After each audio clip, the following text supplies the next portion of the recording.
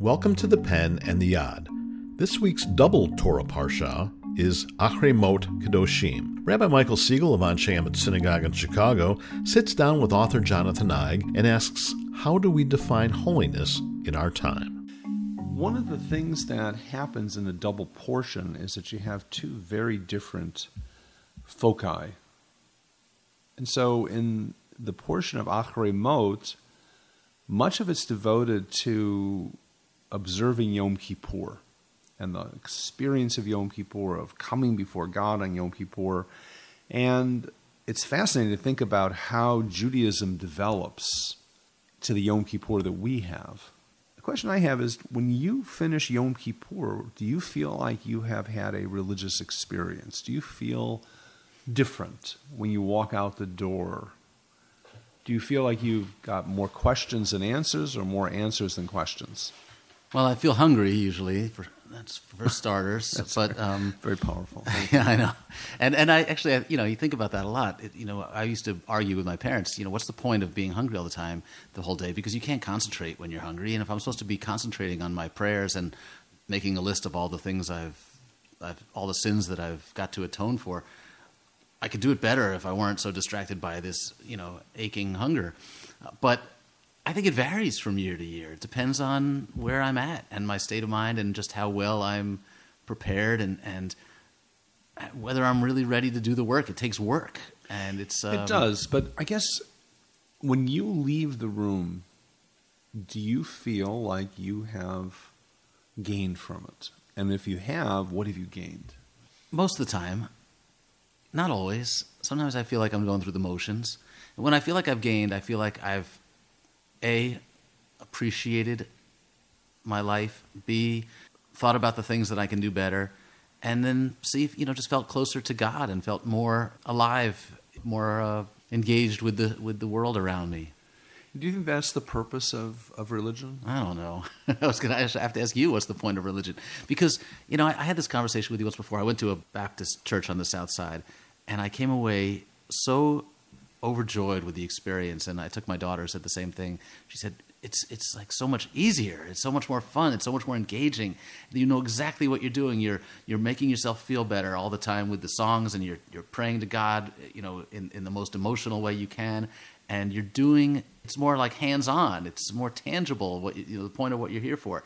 And it was, it made me think, what's the point of these religious ceremonies, especially when we conduct a lot of it in Hebrew, and I can't understand a lot of it. Why, what am I getting out of, or what am I supposed to get out of? What can I do to get more out of it when I feel like I'm just saying the same prayers every week, and I don't even understand those prayers? And often I find myself getting distracted and wandering and thinking about, the Yankees and their problem in their bullpen. So what am I doing wrong, and why do we do it this way in Judaism when it requires so much work? I want you to think about how you presented that. Oh, here it goes. I'm in trouble now. We went to a Baptist church on the South Side, and I felt so much better. My daughters said, this is so easy. And we sang and we engaged, and it was all about feeling better. Yeah, those are never Jewish. The Jews,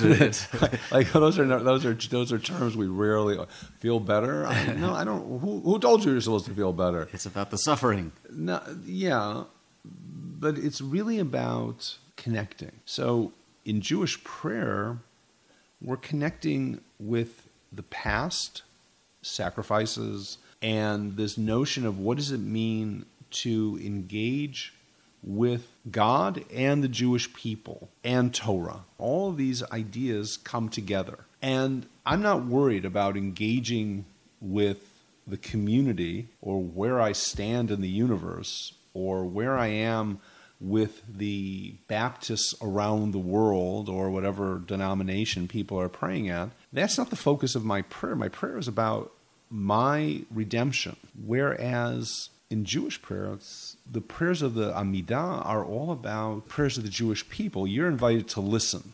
It's the exact opposite of how we understand it. And in a society where it's all about me, is this a good use of my time? What am I going to get out of this? Right. Okay. I get it. I'm sounding a little selfish. No, I'm suggesting that we're talking about very different worldviews. And what's so interesting about it is that at the end of the day, this is all about ritual. But if you think about what does it mean to be a Jew, does it mean, you sit down with a book and you feel badly and beat your breast? The next portion that's connected to this whole portion that's almost totally devoted to the intricacies of the ritual leads into the portion of Kedoshim, which has one of the most, if not the most startling and revolutionary statements. It says, Kedoshim tihiyu, ki kadosh ani Adonai Elohechem.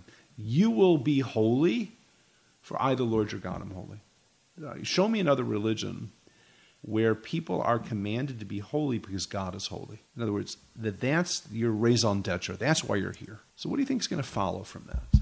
Okay, so how do you become holy? That's what I need. I need instructions. So what do you? So guess what's going to follow next? Because how am I supposed to be like God? God's saying, "Be holy because I'm holy."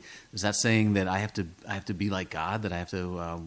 And what would that even mean? What would that mean? Because I can't even conceive of that. Exactly. So that feels like a fool's errand. Okay, so if I had to guess, and I didn't know the answer already, I would say, this is going to now tell me how I can be more engaged through a ritual. Keep kosher, do this, keep Shabbat, keep the holidays. No.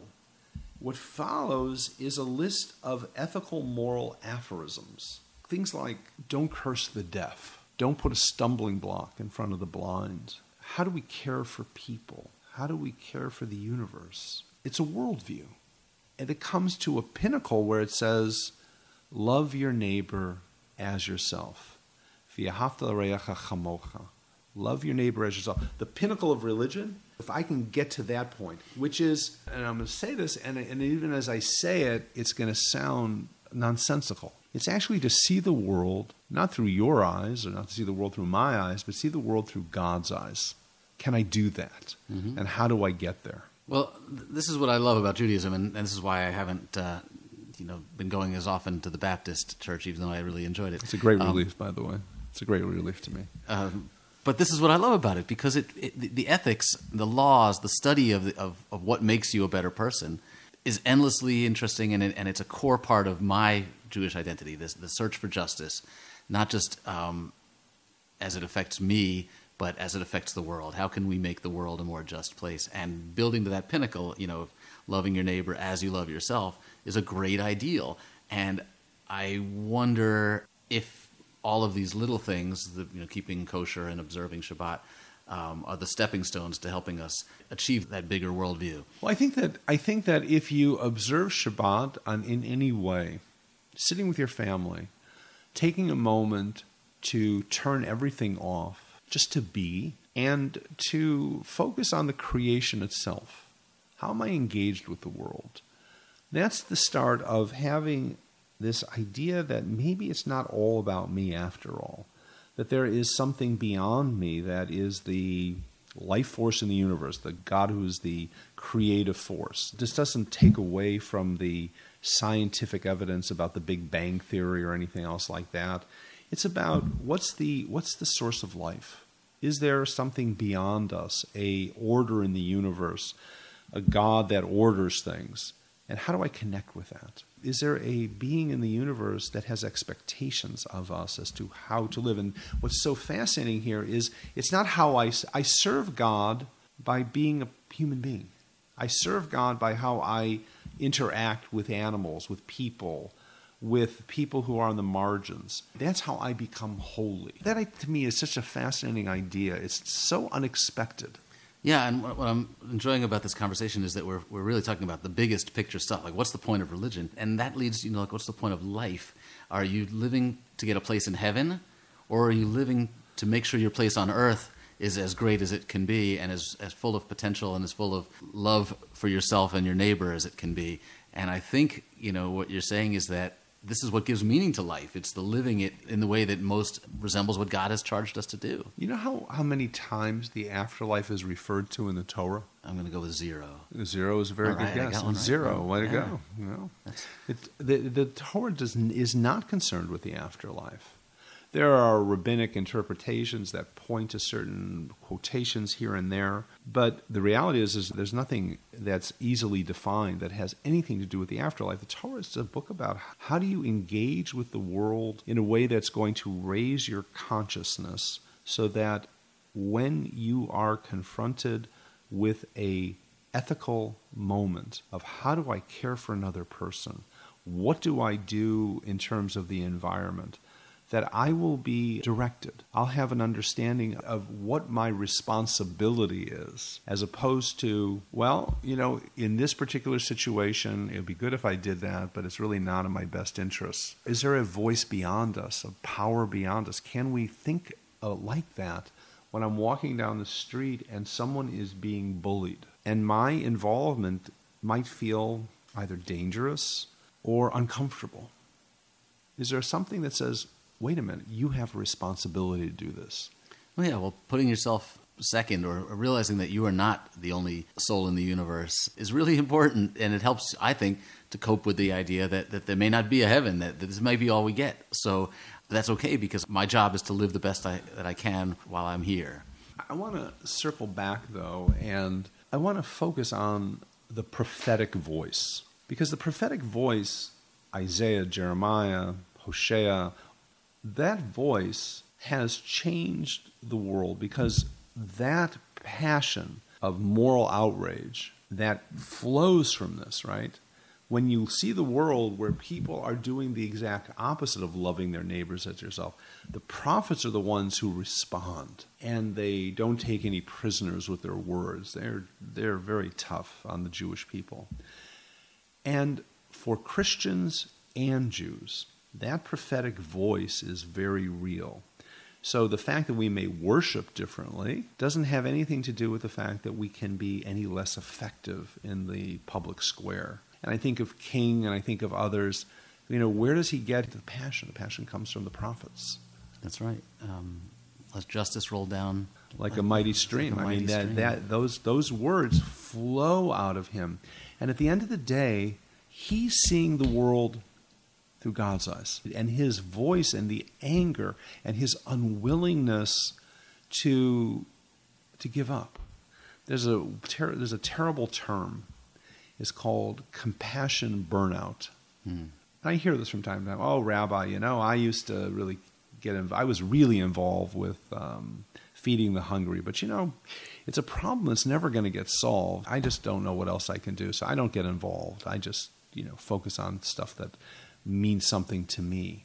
Compassion burnout is not a Jewish idea. Can you imagine sitting down with Isaiah and saying, I used to take care of the poor, but my life got in the way. Life's too short. If you survive that conversation, right. That would be something. I think at the end of the day, what is religion about? When you walk out of a service on Yom Kippur, it's not simply a matter of how I deal with my own personal tshuva and how I'm going to make my relationships better, which is very important. How do I live with a higher consciousness? Mm-hmm. How can I come closer to loving my neighbor as myself? Yeah, King called it the beloved community, which is a lot better than the compassion burnout. But the beloved community suggests that we're all praying together for a better world, regardless of what religion we're praying to, what kind of church we're going to, but that the goal is to create one community that we all love each other. Yeah, and that's the goal. And it sounds farther from our reach than ever, but it's there. Thanks, Jonathan. Thanks.